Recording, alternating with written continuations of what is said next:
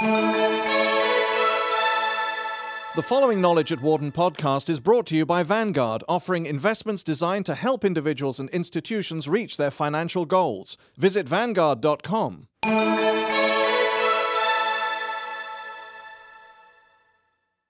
When local risks become global risks, and how we can minimize them.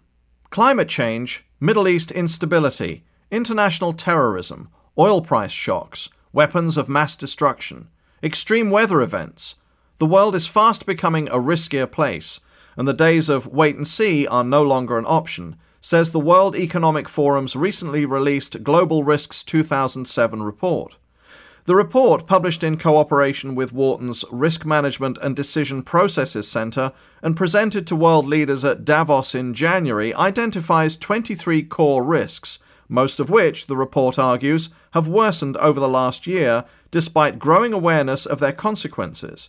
It also underscores a growing disconnect between the power of these risks to disrupt the world and our ability to mitigate them. Wharton professor and Risk Center co-director Howard Kunreuter, along with several other Wharton faculty members, played a key role in contributing to the report's methodology.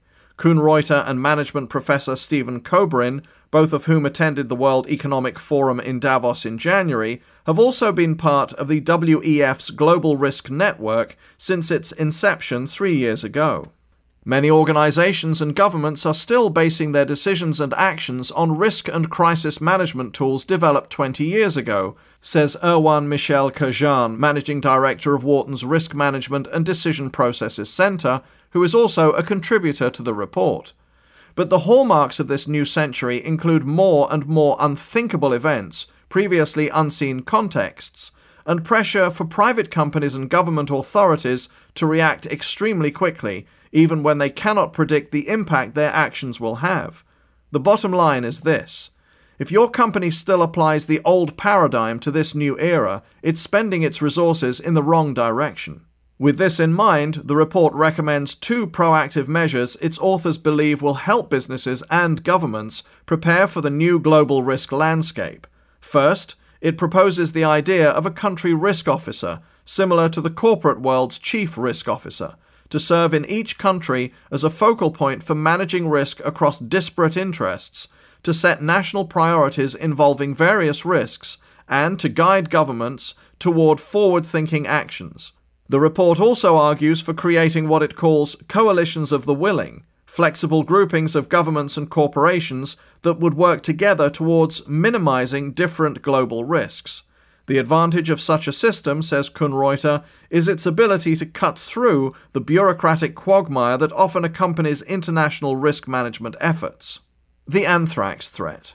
How would such a system work? To illustrate, Michel Kerjan points to a collaboration he and colleague Patrick Lagadec from École Polytechnique in Paris led during the aftermath of the 2001 anthrax crisis.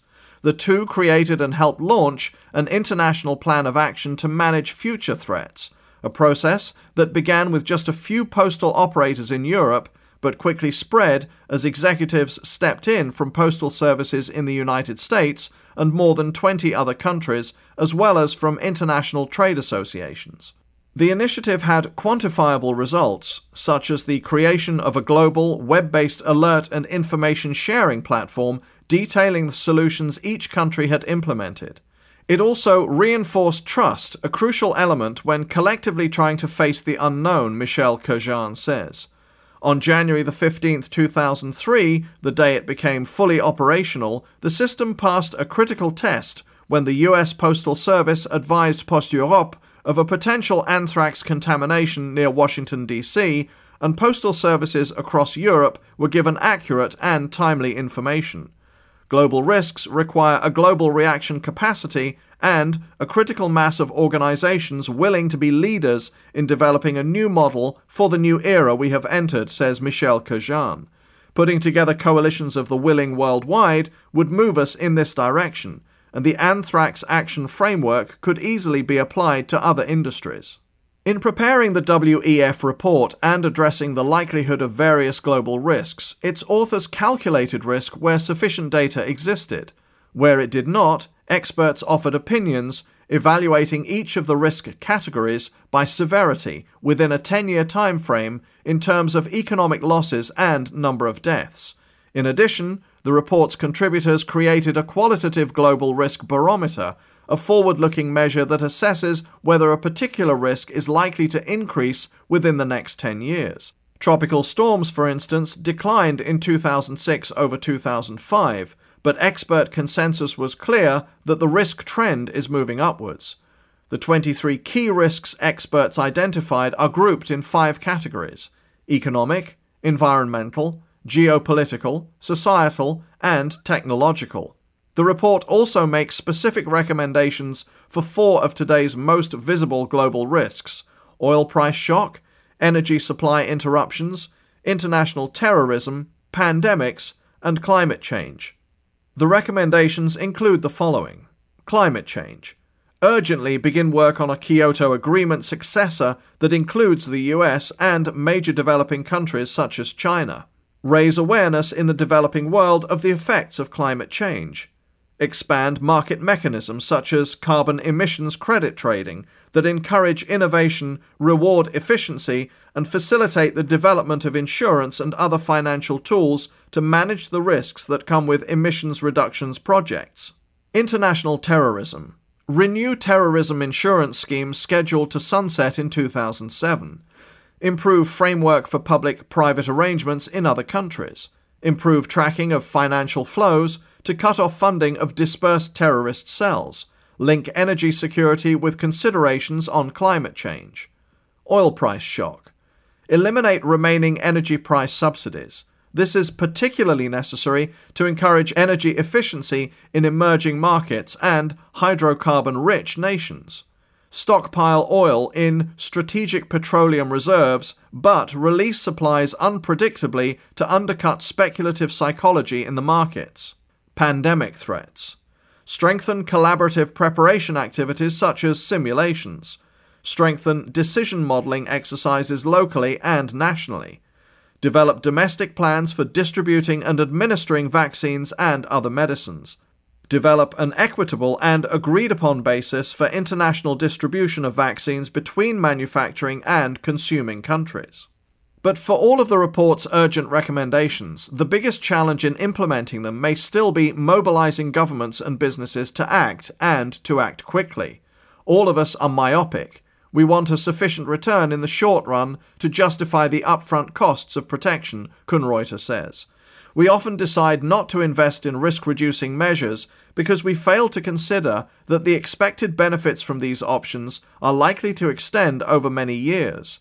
Individuals and corporations often justify expenditures to reduce or mitigate risks by expecting to recoup their investments within a 2 or 3 year period. There is also a tendency to procrastinate and say, let's wait until tomorrow to make a decision on whether to incur these costs. Security as a marketing tool. According to Michel Kurjan, consumers have an important role to play in driving such change. Think of buying a new car, he says. About 20 or 30 years ago, most customers did not focus on car safety, nor did car manufacturers use safety as a marketing argument.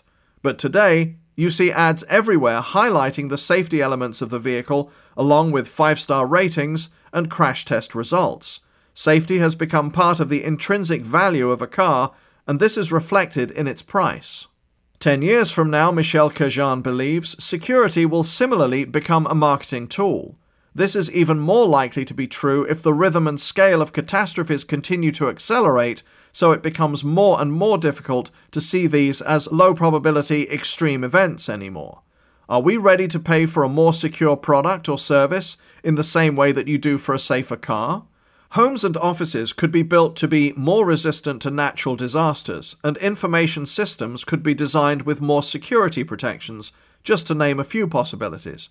I predict more companies will see security as a competitive advantage and integrate it into their business strategy. With this in mind, the Global Risks Report outlines 5 pathways to mitigation. In order to proactively mitigate risk, the report says, companies must improve insight, enhance information flow, refocus incentives, improve investment, and implement through institutions. Some risks can effectively be mitigated with relatively few resources by changing individual mindsets and altering behaviors, the report says. Others require strong institutional processes and actions. The report, done in collaboration with Citigroup, Marsh & McLennan Companies and Swiss Re, acknowledges that moving from the assessment of individual global risks to the mitigation of global risks under conditions of uncertainty, interdependency, and competing interests is far from simple. Mitigation involves a constant balance between action and reaction, between preventing a risk from occurring and dealing with its consequences when it does, between acting rashly and acting too late. Global risks cannot, for the most part, be mitigated out of existence, but inaction is not an option either for businesses or government. In the coming months, the Global Risk Network plans to energetically communicate this reality to build worldwide support, a necessary first step in implementing its many recommendations, Kuhnreuter says. Kuhnreuter, who in the 5 years since the September 11, 2001 attacks has worked to convince individuals and firms about the necessity of investing in cost-effective protective measures, argues most fervently about the importance of understanding the interconnectedness and interdependencies that come with global risks. Why does interdependency matter for security? Why should we take protective measures against risks if others have not? The fact is that if there is a hurricane, it could cause problems with oil prices, with a whole series of supply interruptions that could have repercussions on a much broader level than just the region affected by the storm, Kuhnreuter says. More recently, the Global Risks Report notes the connections between two of the major issues for public policy and private enterprise, energy security and climate change, have reinforced the sense that global risks share a common lineage. Risks are no longer local but global, adds Michel Cajan. And one major feature of global risks is that no one single organization or country can face them alone. The world is now so interdependent that actions taken today 5,000 miles away might affect you tomorrow. Conventional wisdom holds that one country or one organization can have the capacity and expertise to manage future catastrophic risks alone. In an increasingly global interdependent world, they will have neither. This new era calls for a new model. For more information, please visit our website at knowledge.wharton.upenn.edu.